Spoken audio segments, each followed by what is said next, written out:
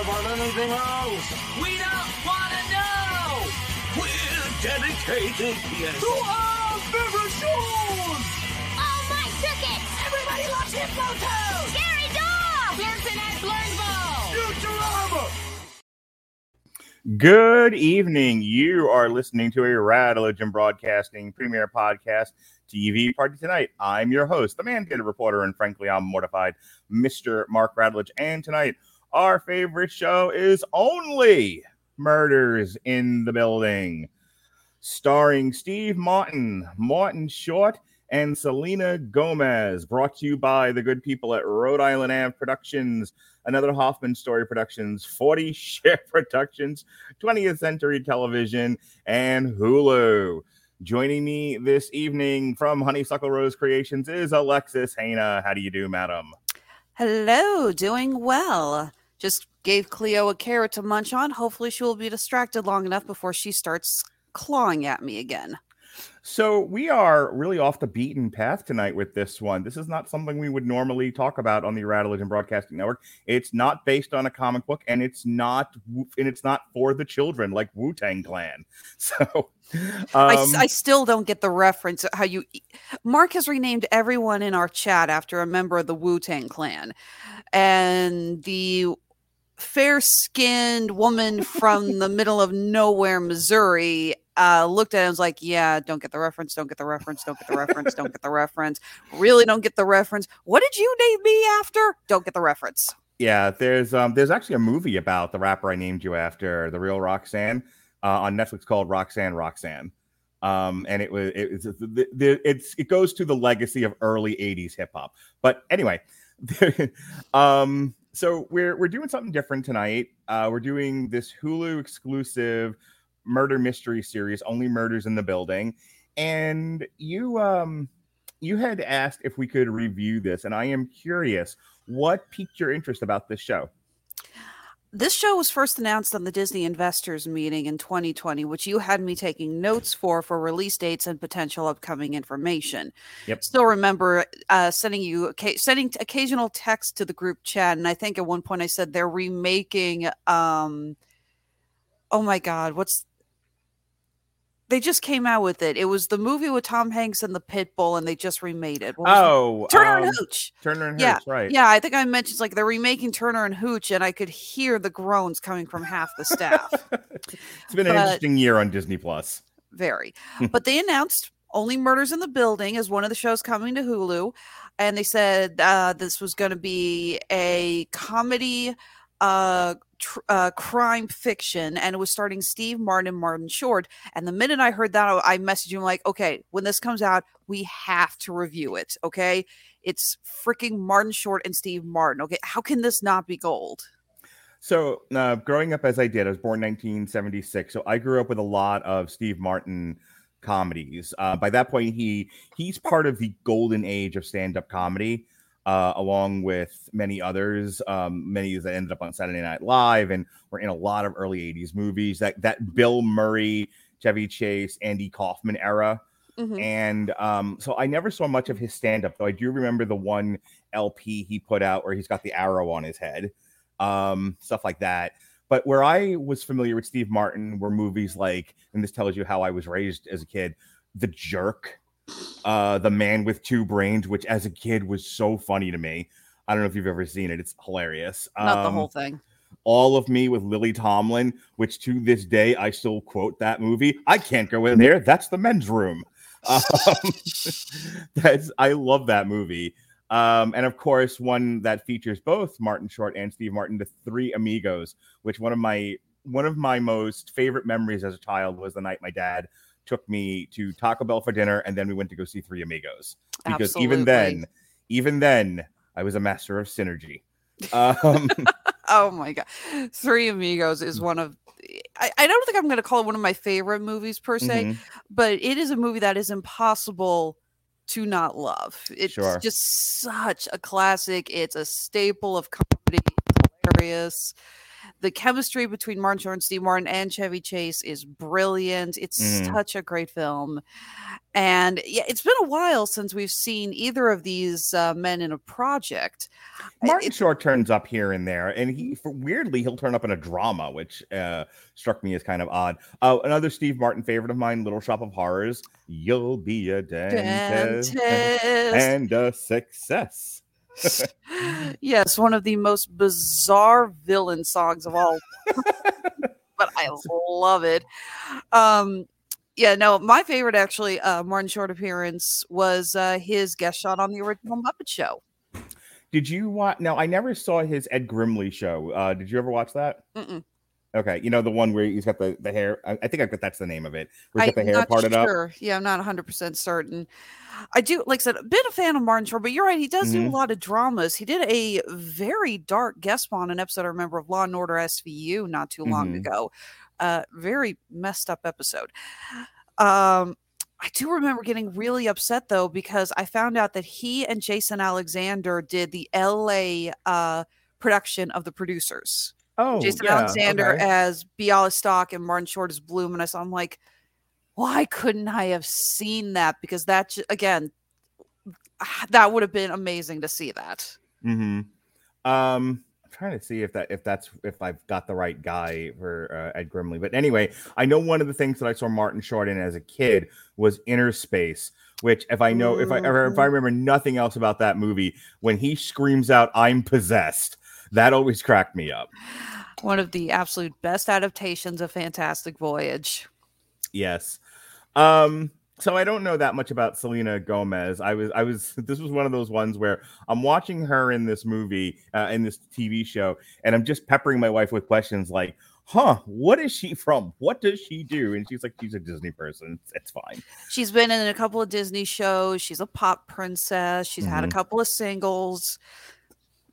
It's so kind of funny, actually, because she's credited as one of the executive producers on the show. Yes, they all are. All three of these people. And no, not a huge fan of Selena Gomez, but she's not terrible. She's just, I didn't grow up in the era watching her on Disney. Yeah. Little to get into her kind of music. I've heard her songs on the radio, and she's not terrible. She's a good singer. So, the thing that stands out to me about her is she's the voice of Mavis in the Hotel Transylvania movies. She is. That might be the one thing of hers I've seen. I think it was kind of funny because I was explaining the show to a friend who hadn't heard of it because they don't have Hulu, and I was like, so it stars Steve Martin, Martin Short, and Selena Gomez, and on that last one they just said this face because one of these things is not like the other. Yep. So I do like a good murder mystery, and so this is one of those multi-genre type things: murder mystery, comedy.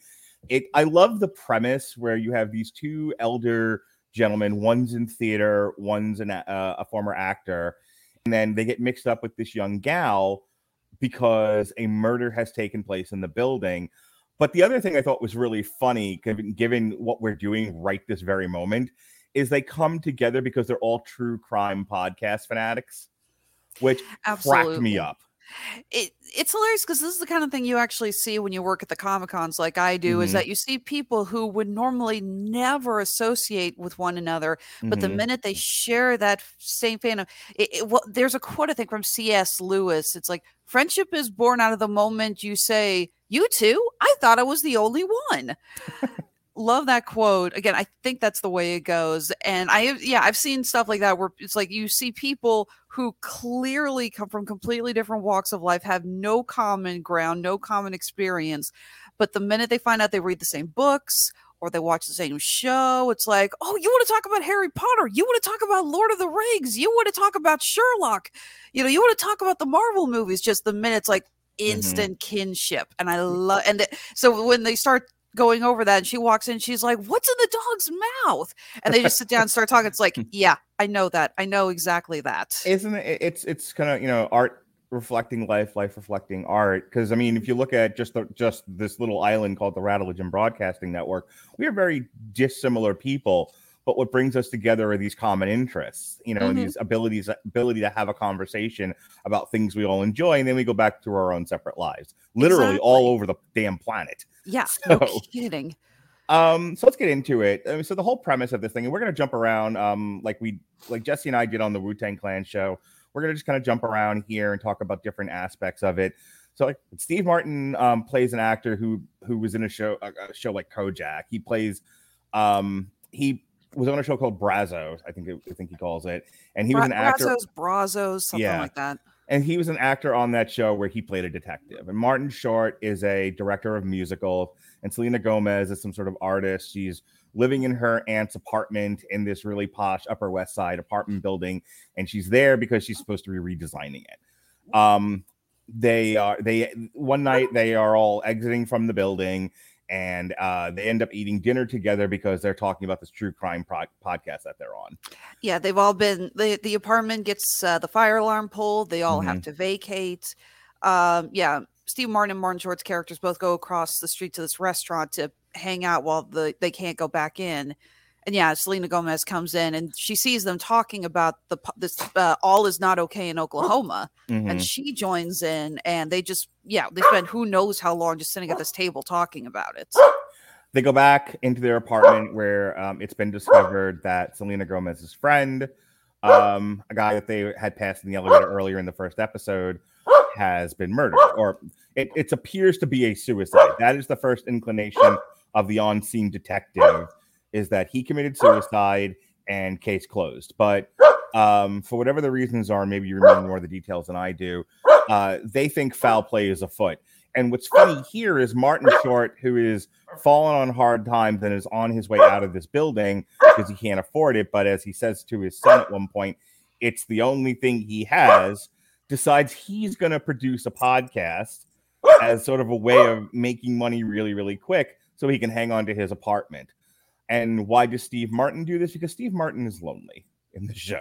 Steve Martin, he'll talk about having a girlfriend who had a daughter, and he got really close to the daughter, which kind of drove the stepmother nuts, and both of them took off. I want to talk about that really, really quickly, and then I'll get you to weigh in here. We don't find that out till later, after he's been starting to date Amy Ryan's character for a little while. And by the way, do you know where Amy Ryan is from? Where? The Wire season 2, among other places. Check off your bingo cards, folks. Anyway, she's been in lots of other things too, but that's where I first saw her. In any case, the first time you get an inclination that all is not right with Steve Martin is like the middle of the night, and he's making an omelet with peppers, and he kind of takes a sniff of it and then dumps it right in the garbage. And he does this a few times before he starts to open up a bit and tell you why he's doing that. And I thought, this got a lot of praise for its writing, and this is one of those indicators of that there's a lot of detail. Not everything has to be in service of this murder mystery. There's a lot of great character moments here, a lot of quiet character moments. Absolutely. You really pick up a lot about the characters just from seeing them in their apartments and how they interact. Not everything has to be spelled out. Although when they do go into exposition, it doesn't feel forced. Like you said, you get this really great bit where Martin talks to Jan, that's Amy Ryan's character, and explains about his last relationship. And you feel it. Not to mention the scene where you find out he's like, and I'm sitting alone with Bugs and Porky because I paid extra for them to appear. And you cut to him sitting at this birthday table kind of thing with these two people in costume chasing around him, and he looks so despondent. Right. Again, it works really well. You have the scene where Martin Short's character is talking about Splash the musical. And exactly why that failed so miserably. Here's a hint. Pools and stages don't mix. No, they do not. But again, it doesn't feel forced. It's like there's not only are these amazing actors who have a real passion for their craft and a great ability to just really help you visualize what they're talking about. Yeah. I thought we were in danger in the very beginning, where it opens up with Steve Martin's narration, and then Martin Short gets a bit of narration, and Selena Gomez gets a bit of narration, and they all have this broadcasted inner dialogue, inner monologue, and I was like, oh god, I hope the whole thing's not like this. And it turns out it's not. It's a way of introducing the characters. It's a way of getting you into this world, but they abandon it quickly enough once the action gets going, which I was really happy with. So I can deal with a little bit of that in the beginning, but if this was, you got to understand, and I don't know how much of this you've watched or if you've paid attention to anything we've talked about in the chat, you is constant inner monologue. I have not watched. Go ahead. I have not watched you at all. Save yourself. But you guys talk about it enough. I don't feel the need to watch it. I've done you a service. But that show is all inner monologue, and that first season of it is insufferable. I can only deal with so much of that. I don't know if that's what your thoughts on inner monologues or not, but like when used sparingly, they're a great framing device. When used constantly, it's just like someone banging on pots and pans for me. The inner monologues work in this because the framing of the show is that these guys are recording podcasts. Right. So the way that they speak, it doesn't really sound like inner monologue or exposition. It sounds like they're telling a story on the podcast. Mm-hmm. It sounds not overly narrative. I think the word I'm looking for. Not to mention the fact that it's not just them. We have other characters, even though they don't contribute to the podcast. We get to have their input as well, and they speak in the same way, and it works. There's a really great transition where you get Steve Martin's bit of narration, but he's actually, but as you're pointing out, he's actually recording the voiceover for the podcast, and he's playing concertina. And so you hear the concertina, and then he's actually playing it, which I thought was really funny. And go ahead. And then there's a bit about it where because Martin Short and Steve Martin have great comic chemistry together. Mm-hmm. And when he's kind of giving Steve Martin crap about the concertina, it's like this makes it classy. It makes it really authentic sounding. And he's, Martin Short gives him crap about it. I laughed pretty hard. Exactly. And I was about to say, Steve Martin actually was playing the concertina. That is one of several instruments he does know how to play. Interesting. Mm-hmm. So as the plot moves forward, they decide they're going to, even though the cops have blown this off and say case closed. I guess there are other concerted parties that we're going to find out are involved in this, and they would like this open and shut. The cops have enough evidence to support a suicide theory. Good enough for government work. Let's close the book on this. But Martin Short wants to pursue this because he thinks this is good grist for the mill, to make a podcast out of it. He needs the money. Martin Short doesn't have a whole lot else going on in his life. Keep talking. I'm going to throw this one outside before he annoys the crap out of us. Give me a second. And Selena Gomez doesn't believe what we'll find out is her former friend would have actually offed himself. She thinks he was murdered. The interesting thing about the Selena Gomez character is she's a bit of a mystery all on her own. Selena Gomez's character has it takes a good couple of episodes, probably about half of this show, for her to reveal that they were friends. They were part of a group. I think she called them her Hardy Boys. That they had a falling out, that her friend was pushed off a roof. Another friend took the rap for it, but even that was suspect. And she's keeping all of this from Martin Short and Steve Martin until she can no longer hide it from them, and everything comes out in the wash. I think, and I want to give credit where credit's due. Selena Gomez, people might want to write off as, oh, that's one of the Disney kids, or she just does a lot of light stuff. She does a really, really good job. She gives a really good performance in the show. It's very understated, but it's understated in service of the fact that she's keeping a whole ton of secrets and she doesn't want to be found out. And she's also, not a kid, she's an adult, but she's very young, especially compared, and they make a lot of jokes about this, especially compared to Steve Martin and Martin Short. Mm-hmm. So I just want to, and I'll get you to weigh in on this. I just want to say Selena Gomez really holds up her end of the acting stool in this. Absolutely. I know a lot of people, when they found out she was going to be in this, again, it was like, wow, Martin Short, Steve Martin, what the hell is Selena Gomez doing here? But she does a phenomenal job. She has very good chemistry with both of these actors. and I never once found her character irritating or annoying. And that's another thing. She's played off originally like the very aloof, standoffish millennial. You know, she doesn't want to talk to anyone in the building. She clearly doesn't have friends, which we learn is because of everything that she's gone through. And, you know, she's just kind of gone through hell, and she is keeping to herself for this.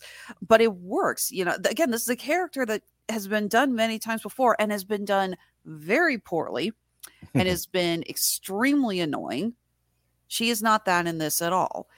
It does take her a while to really warm up to working with them. There are a few times, especially earlier in the season, where it's clear that she is not as enthusiastic as the guys are. And I think part of that is as we find out she's more involved in the mystery than we originally suspect. Yes. And that's the other thing I actually want to mention. It's going to sound weird, but there's actually a really good mystery in this series. I was very worried that we were either going to find out the answer too early, and then, you know, we were going to have to watch everyone bumble as they try to figure it out. But there is a legit, the series is very well written. And the mystery of who killed this character is quite fascinating. And they sprinkle a lot of breadcrumbs very early on that you as the audience learn, and you learned it, and you start deducing them with the characters. One of the biggest MacGuffins that lead to figuring out what's going on is this emerald ring that we see Mabel's friend wearing the night she dies. And they mention it or something, so it's like, oh, Chekhov's gun, the ring, and we know it's going to be important, but then it doesn't come into the picture until a little bit later, and it's like, okay, so what's going on with the ring? You find yourself getting very entwined in the mystery, as a good murder mystery should do. Yeah, there's a lot of red herring. So we'll fast forward a little bit. Martin Short, who actually, let me talk about Martin Short for a second.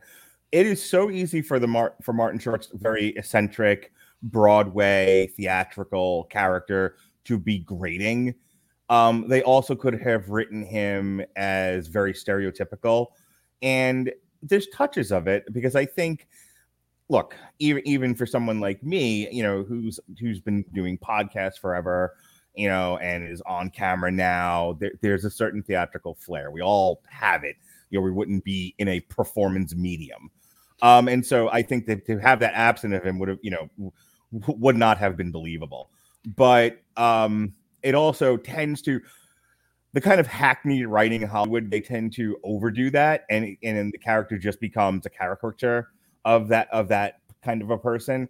And they actually gave him a lot of depth, and they toned that down. And one of my favorite scenes in this entire show is when he goes to his son to ask for money. And I did not see that coming. It's very early on. It might only be the first or second episode. And, you know, he comes across as a bit of a flake. You know, he definitely, there's a lot of discussion of him having fallen on hard times after blowing Splash the musical. But he was a success before that. And so, you know, there's just a lot there. And I have to give credit where credit's due in the writing and Martin Short's performance of being presenting an engaging character that didn't get on my nerves, because it was entirely possible that was going to happen. And unfortunately, Martin Short has shown that he has I don't like using this phrase, but he has a talent for playing annoying characters. Not going to lie, when I watched an episode or two of Jiminy Glick, oh my God. I do not get why that was so popular. I remember watching going, it's like, because it was a fat guy falling on the floor, and fat people falling is funny. Melissa McCarthy has made a career out of it. Yeah, but it's not a fat guy falling. It's Martin Short in a fat suit. Correct. Again, Martin Short has a history of playing very over the top buffoons. Yes, and there is a talent for that. But I was a little worried at first that was what we were going to get out of him. But they did a good job of keeping him. Again, he is a bit more the clown in the group than Steve Martin is. Martin is funny, but he's a little bit more the straight man. By the way, nice callback to Jiminy Glick. I haven't thought about that character since that was on the air, and that was 100 years ago. I'm having memories of Jiminy Glick moments where he's like, so tell me about the first time you masturbated, and it's like, what the hell? And then he's like, just falls over the desk, that kind of thing. The only reason I even remember that is because of a Family Guy reference. where Really? Stewie imagines himself as Jiminy Glick. Oh, is that what that was? I never picked up that reference before. There's an episode, I think it's one of the earlier seasons, where he imagines himself that.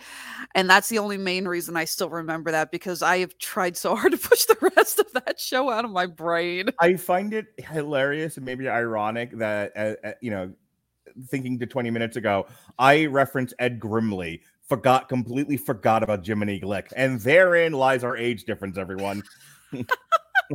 Anyway, yes. But the scene with Martin Short and his son is really played well. Martin Short doesn't want to ask his son for money, but he doesn't know what else to do. He's desperate. And it's a weird thing because I don't think the building has a tremendous amount of personality, but it clearly means something to Martin Short. And it means something to Steve Martin. And because of the tragedies that have befallen her, it means something to Selena Gomez. And I don't know how I feel about that, because I feel like the building should have maybe had more personality, but it just kind of, as a backdrop, as a setting, it just feels like a building. They're nice apartments, but they should be. They're the Upper West Side. I think it would have helped if we had seen more of the actual building that could have helped establish it more as a character. In the end, we only see the majority of the time we're in one of the one of the four apartments, Mabel, Charles, Oliver, or Tim's. We occasionally see Jan's apartment, not that often. But yeah, we never see any of the other characters where they live and what the inside of theirs is like. So yeah, I think that it would have been better if they had spent more time in various parts of the Arconia. I mean, I refuse to. This is an old building, but I refuse to believe that it doesn't have some more accessible rooms that they could have used. Well, here's an example of what I'm talking about, and I know you'll agree with this. At least I think I will. Ghostbusters, right? The building is an antenna to bring Gozer the Gozerian, into the world, and Zool is there, and Vince Clortho is there. And so the building plays a major part of the narrative. The building looks cool. It looks ominous. There's ghouls that'll eventually become Zool and Vince, at the top. The demon dogs. Yeah. You can tell I just listened to all those podcasts again because I can remember the names of the characters now. I just watched both Ghostbusters last night and today while I've been working. I've got them both on my upstairs office computer. They were one of my favorite things to put on in the background. So, the building itself has presence. And, and even though Dana's apartment and Rick Moranis' apartment is nothing special, the outside of the building looks pretty cool. And you can definitely feel like, okay, this is adding to the ominousness of what's going on in New York City with the Ghostbusters. Exactly. I don't get a sense of character from the Arconian. I think that's one of the few criticisms I have is we're spending so much time in this building. This building is supposed to represent something, and it just kind of looks like a building. We do get a really good representation of the other residents of the Arconia, though, thankfully, and that does help a lot. Even if we don't remember all of the characters' names, we can identify majority of them. We have that very creepy cat lover. We have the African woman who wants Tim's apartment. We have the bitchiest landlady, or I guess she's like head of the HOA, so to speak. It's not the most pleasant painting of New York City residents. Steve Martin passes one of his neighbors. He gives him the finger. You have the landlady who's just awful. When they have Tim's funeral and nobody can talk about Tim or whatever it is, but they're all talking about other stuff, and it's like it's not great. It's funny, but it's an awful picture of New York City. It's New York City, I suppose. All right, so I want to talk about Nathan Lane and the guy that plays his son, who is deaf.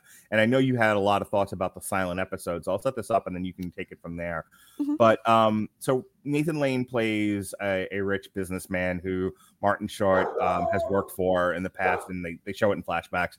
He gets him to sponsor the podcast. You find out he's sponsoring the podcast because he has ulterior motives related to the murder/suicide of Tim, which is all fine and well. He has a deaf son, and they are intertwined in the narrative related to Tim and the girl that falls off the building. And they spend an entire episode from the perspective of Nathan Lane's deaf son, and it's really artfully done. Absolutely. First of all, this is not a role I have seen Nathan Lane really play before. Again, very similar to Martin Short, he often plays very flamboyant, over-the-top characters. He's like most known for, what do you call it, the Birdcage. The Birdcage, Timon and Pumbaa, things like that.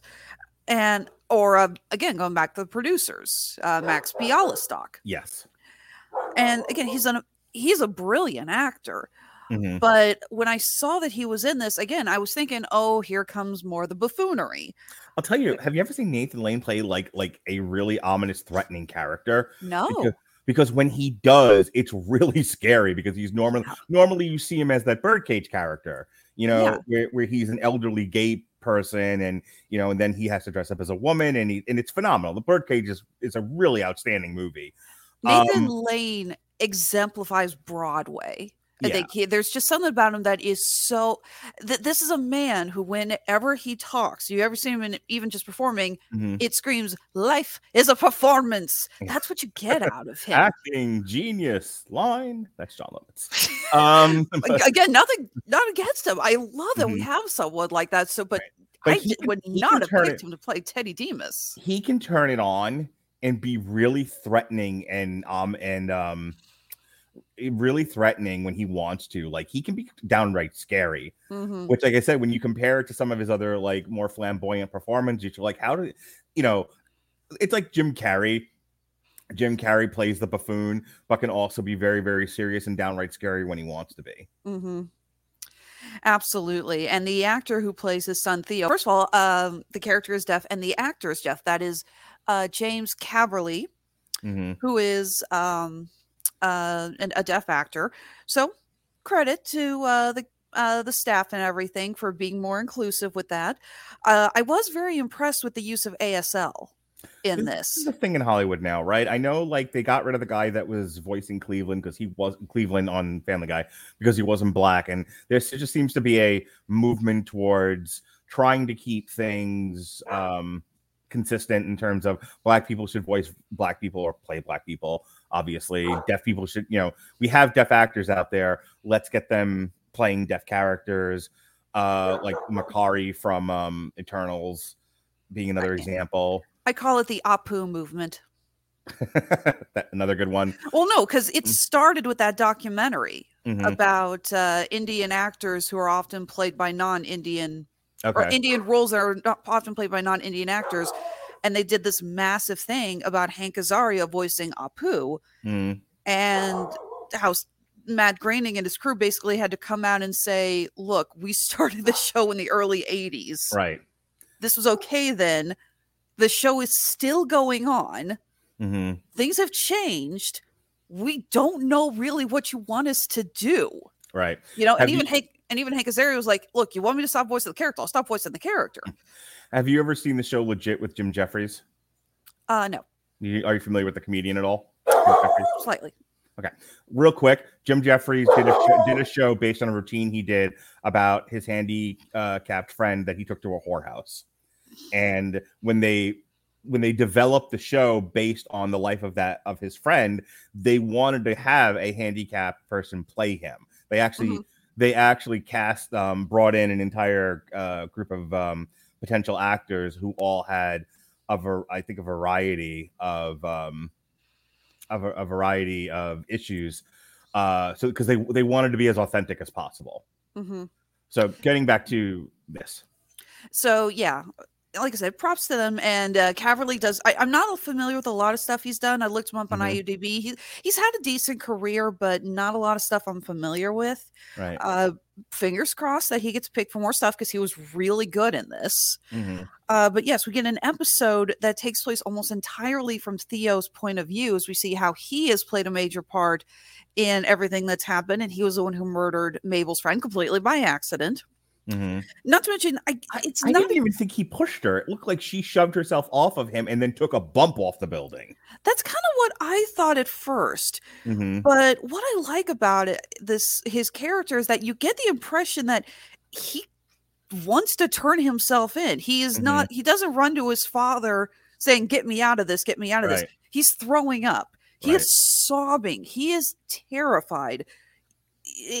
again, it's not spelled out, but I have this distinct feeling that were Teddy Demas not involved in the jewelry theft business that we find out later that he is doing, Theo probably would have turned himself in and said, yeah, it was my fault, but it was an accident. Right. But again, he knows that if the police start looking into this, and they would, you know, because they would investigate what happened.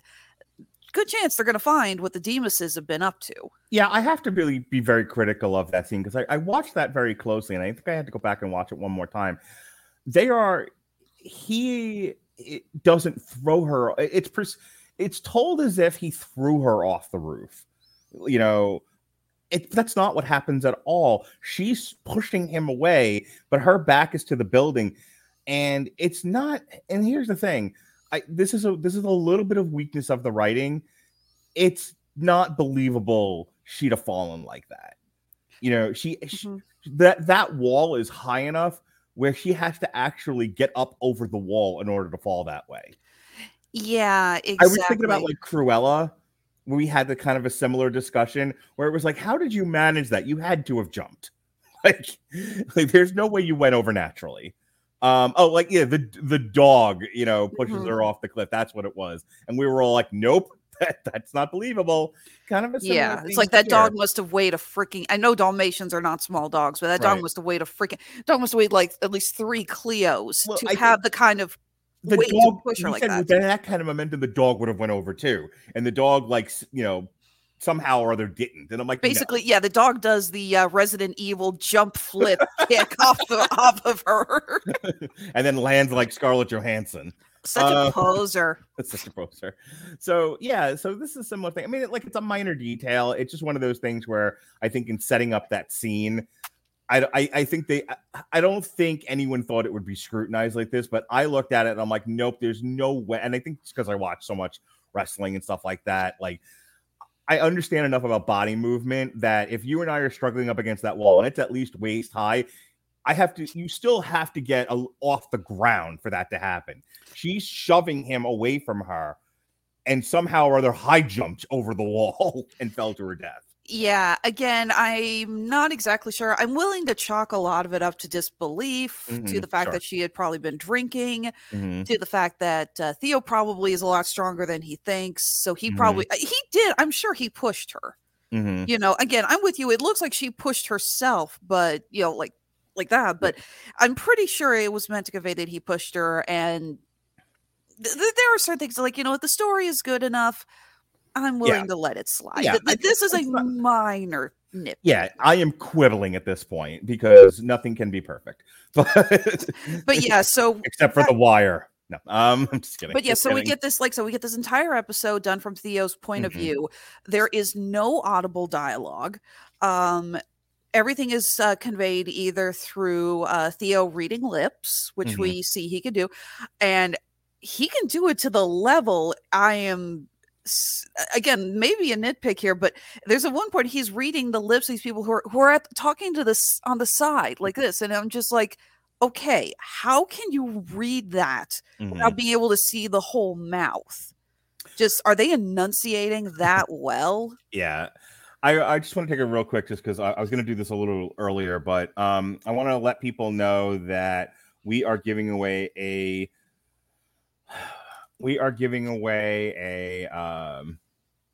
offering of the free download of the Grammarly software. Grammarly's AI-powered products help people communicate more effectively. Grammarly helps you write mistake-free on Gmail, Facebook, Twitter, LinkedIn, and anywhere else you write on the web. Grammarly corrects hundreds of grammar, punctuation, spelling mistakes, while also catching contextual errors, improving your vocabulary, and suggesting style improvements. To download Grammarly today, go to getgrammarly.com/W2M Network. Again, that's getgrammarly.com/W2M Network to download Grammarly for free. I should have done that when you were taking the dogs out. Anyway, I was stuck on Selena Gomez at the time. Anything else? Sorry, I got him to stop barking. Correct. So anything else about Nathan Lane and his son in that whole episode? Yeah, like I said, that's a really brilliant episode because there is no actual dialogue, no audible dialogue. Everything is conveyed either through ASL, reading lips, music. Yeah, music or subtle cues. You get this very creative scene of Charles and Jan playing Scrabble. Oh my God. I want to talk about them at length, but go ahead and describe it.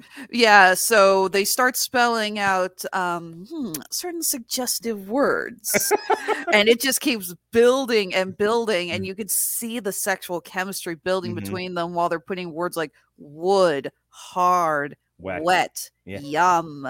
And it was so creative. Sexy Scrabble was the second most adorable thing in this show. I was Go ahead and talk about the first. Yeah, so when thinking about sexual chemistry, the first two people that don't come to my mind are Steve Martin and Amy Ryan, but I'll be damned. You mad geniuses, you did it. You somehow got 100-year-old Steve Martin and slightly less than that Amy Ryan to appear sexy and cute on television. It's amazing. So she plays an oboe player in an orchestra. A bassoon, yeah.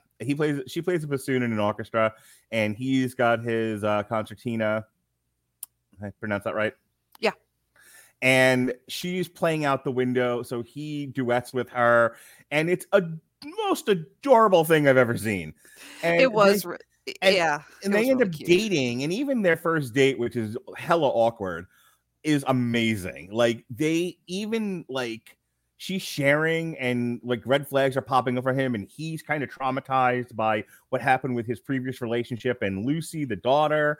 And so he's kind of just clumsy waitering his way through this date, and it ends poorly. And then he runs up to her later on and he like just blurts all of this stuff out, and they have a second date, and they are just the most lovely, scrumptious, gorgeous, cutest couple I've ever seen.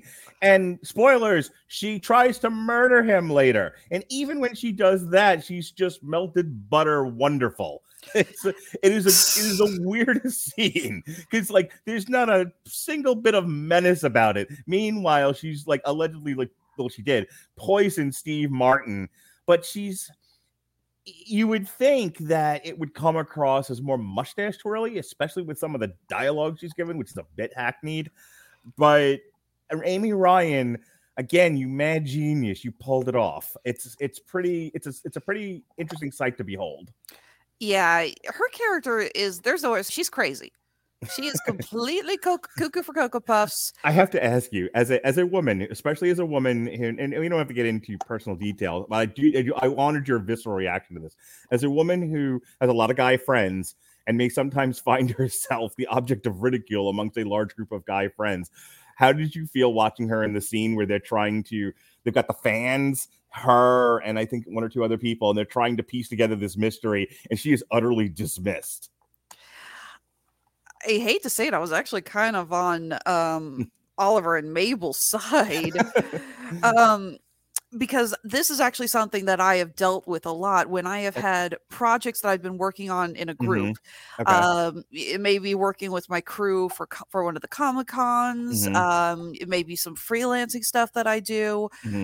But somebody has invited their significant other along, and the significant other is trying to jump in. So you see it from the other side. Yeah, and we're all going, it's like, okay, Yoko, sit down. You're out of the band. No, Okay. this has happened so many times. Hell, I'm actually working as a gaffer for a friend, lighting Your director. horror friend? Yeah, for my horror director friend. And his girlfriend has just gotten a small part in the movie that we're shooting. And I have been giving him such a hard time because I know his girlfriend. She is so nice. She is so sweet. And she's going to do so well. But I am giving him just hell for this. I'm like, yeah, always room in the production for the director's girlfriend, right? Just because he knows how it looks. Right. So... But yeah, no, I was with the others. It's just like, okay, honey, at least the fans. It's a relatable scene for you, but you're not sympathetic towards Amy Ryan. You were sympathetic towards everybody else who was like, shut up, Amy Ryan.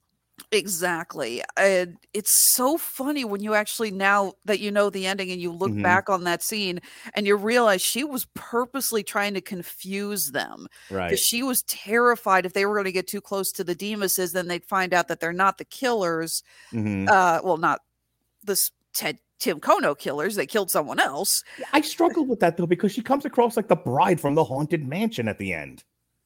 You know, where it's just like, well, I like to have these boyfriends, and when it's reached its natural conclusion, I gotta kill them. These are things that happens. It's on my list of things to do today: buy groceries, kill boyfriend. Well, it's so funny because he breaks up with her, but the reason that she kills him, besides being broken up, is that he gets the green ring. Finally, he gets it back. Right. And this is one of the linchpins that he can use to prove the Demas's jewelry racket. Mm-hmm. And she sees the ring, and she's convinced he's bought it for someone else. Mm-hmm. So again, that MacGuffin comes in and it has a huge part of it, because I mean, I don't know, she might have still killed him, but I'm wondering if he hadn't found the green ring in time, would she still have thought he was going to, go for someone else? Mm-hmm. Or he had been cheating on her or something, which he wasn't. So, just a couple of quick things. The detective comes back later on. She realizes she goofed. There are some things about the investigation that were not followed up on appropriately, which leads her to believe that there's a cover-up taking place, and she assists our intrepid heroes in trying to uncover things. She knows she can't get directly involved, but she's kind of like a deep throat character where she's like, I'm gonna help you out on the sly, but don't use my name with any of this, that sort of thing. I liked her character. I've seen that actress in a bunch of other things, very similar to the way she plays this one. I thought she did a good job. The series is not afraid to take some time away from our leads to go show other people in their world, and so they show her with her, presumably her wife, and her unborn baby, and there's a conversation that takes place about are you sure you have all the answers? Go back and check, that sort of thing. So I liked her character. That's another one who could have been written piss poorly, but they stayed away from a lot of the caricature type tropes that go along with the jaded New York City detective. Exactly. And I'm not gonna lie, I love her introduction when she basically tells our three main characters to go piss off. Yeah, you people and your true crime podcast. And I had debated whether or not I even wanted to bring that up, but we have been making fun of people like that on Mel Hammer of Doom recently. Just like, boy, if there's one thing white people love these days, is true crime podcasts. I think I said in the thing earlier, I did a talk at my kid's school today about being a podcaster and all of that. And they're like, what kinds are out there? I'm like, well, the most popular kinds are true crime. Ask your parents. Well, it kills because that is actually an issue the police have had. There have been a lot of articles and statements and everything from the police. They talk about how not only true crime podcasts, but true crime crime-based shows like Law and Order and CSI and things like that have grown in such massive popularity that they have to deal with so many people who watch these shows all the time, and they think they think they know what they're talking about. They think they can interact with the cops, and it's like, okay, you just binged like 5 seasons of Law and Order SVU. I'm a 10-year veteran of the force. You go away. Right. So I really do get her exasperation with it, because this is definitely something she has dealt with. She's like, oh my God, I don't care which podcast you people listen to. Go away. Just you feel that, and I love it. And again, she doesn't really start looking for it until her wife clues her in on what's going on with the podcast. And I thought that was really kind of a clever way of working it back in, because she could have been written as she's just very stubborn. It's like, I'm the police officer, I know what I'm talking about. And I was worried also we were going to get like a cover-up story arcs, and when we find out that the toxicology report didn't go through and the cell phone forgot, that never comes back up. So unless this is something that's going to be discussed in season 2, which I kind of doubt, I had the sneaky suspicion they're simply saying this was an overlook by somebody, and she's just not in a position to go to her boss and say someone screwed up. So the whole thing with this show is they think the Demases are involved in Tim's murder. They are involved in thieving, but they did not actually kill him. They threatened him to keep silent, but it did not cross over into murder. Turns out he was dating Amy Ryan, and they broke up for whatever the reasons were. I don't remember what the details are.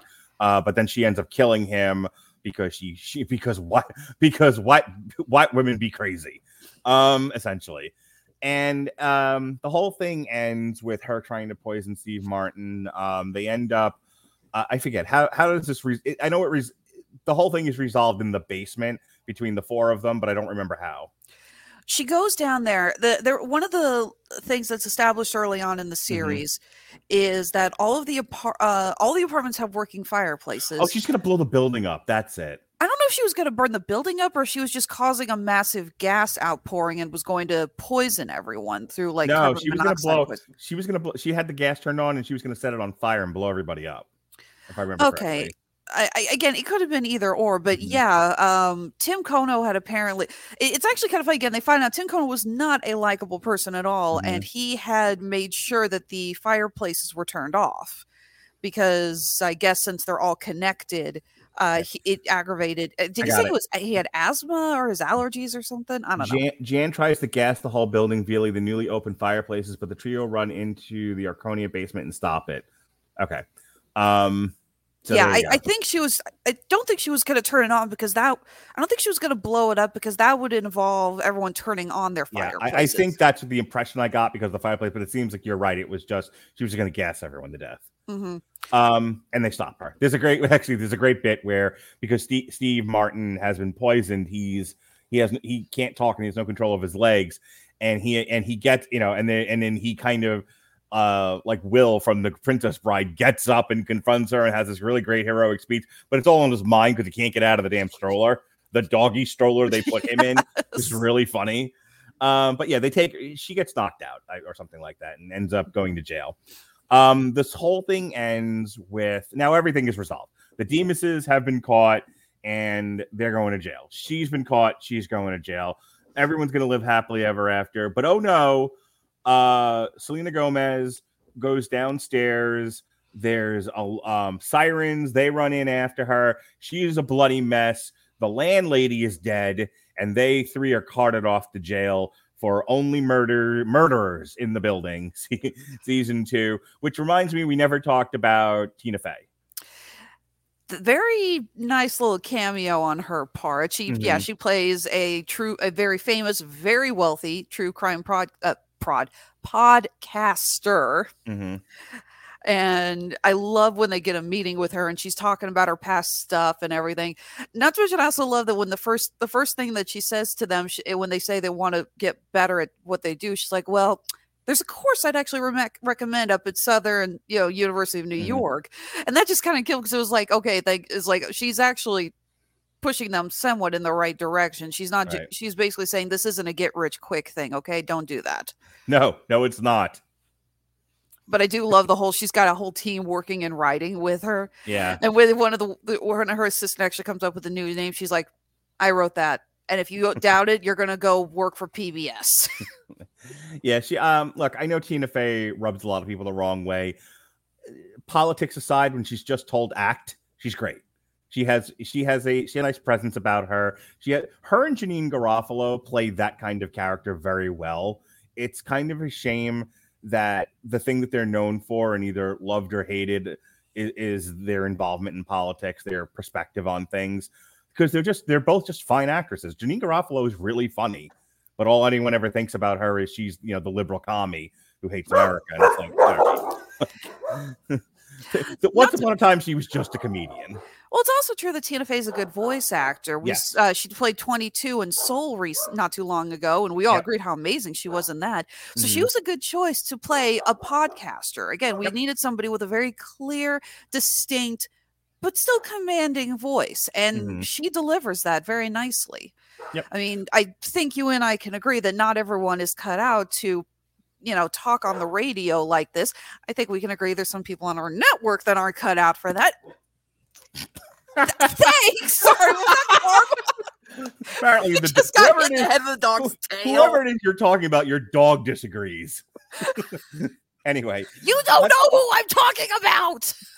Let's wrap up. I'm gonna kind of give my final thoughts here, and then anything left unsaid, anything else you want to talk about, the floor is yours, and then we'll cut out. But I really enjoyed this series. It's I believe it's about 30-minute episodes. This was a 5-hour binge. It moves very quickly. It's really likable characters. This thing is definitely propped up by its performances and a well-told pulpy mystery. This is not look, I know, especially with you and I have had sort of a contentious this is got gravitas, this doesn't, and everything else. And here's the thing: is this going to speak to to man's to the humanity of man? No, it's just a well-told story. It is a very well-told story, and it's definitely worth the watch. It is not going to change your life in any way, but not all of television has to.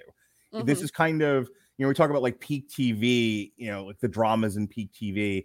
There's another level to them. The Sopranos, Breaking Bad, Wire, Shield, all of that. I would not put it at that level, but it is darn good and probably going to win an Emmy or two. I know it's been nominated. Oh, yeah. Go ahead and have your final word. I'm actually going to see. I'm actually going to pull up what this might be in line to win come award season. Really glad that this is getting a second season. I really love this show. I've talked to so many people who said this is their favorite thing that's come on Hulu, well, just TV in general, within the last year or so. This is so cleverly written. It's got a really good mystery, and I cannot wait till season 2 and we get to find out who killed Bunny. And where do we send and how do we send them a cake? I do love Selena Gomez's line after they catch the killer and Bunny finally admits that she won't evict them. Mm-hmm. But she's like, I'll find another way to kick you out. And she's like, congratulations, you're now the most hated person in this apartment. So this was nominated for, it looks like, for 3 People's Choice Awards. Best Comedy Show of 2021. Obviously this is pending because this hasn't happened yet. And then Selena Gomez and Steve Martin were both nominated for Best Comedy TV Star of 2021. This has, according to the Wikipedia page, this has 100% rating on Rotten Tomatoes, 7.9 out of 10 based on 73 critic reviews. And it has on Metacritic, it's 76 out of 100 based on 34, indicating generally favorable reviews. Entertainment Weekly gave it a B. And it's got the series turns out to be like The Princess Bride, Galaxy Quest, or Jane the Virgin, that rare and wonderful thing. The parody that also offers a great example of the genuine article, and that came from Alan Sippenwall of Rolling Stone. So, we recommend it. Apparently, the trades recommend it. Everyone's recommending it. It's on Hulu if you got it. I mean, you could watch Dopesick, but maybe watch this first, or because it's for the children, watch Wu-Tang: An American Saga. So now that we've agreed we're not talking about Eternals anymore, this is what's going to fill up the chat every waking moment and make me want to mute you guys every time I'm in a Probably not, because only Jesse and I are the ones that watched it. No, I think that's going to end up being you at this point. YOU, not you, Alexis Hana. I know. Okay. I got the reference.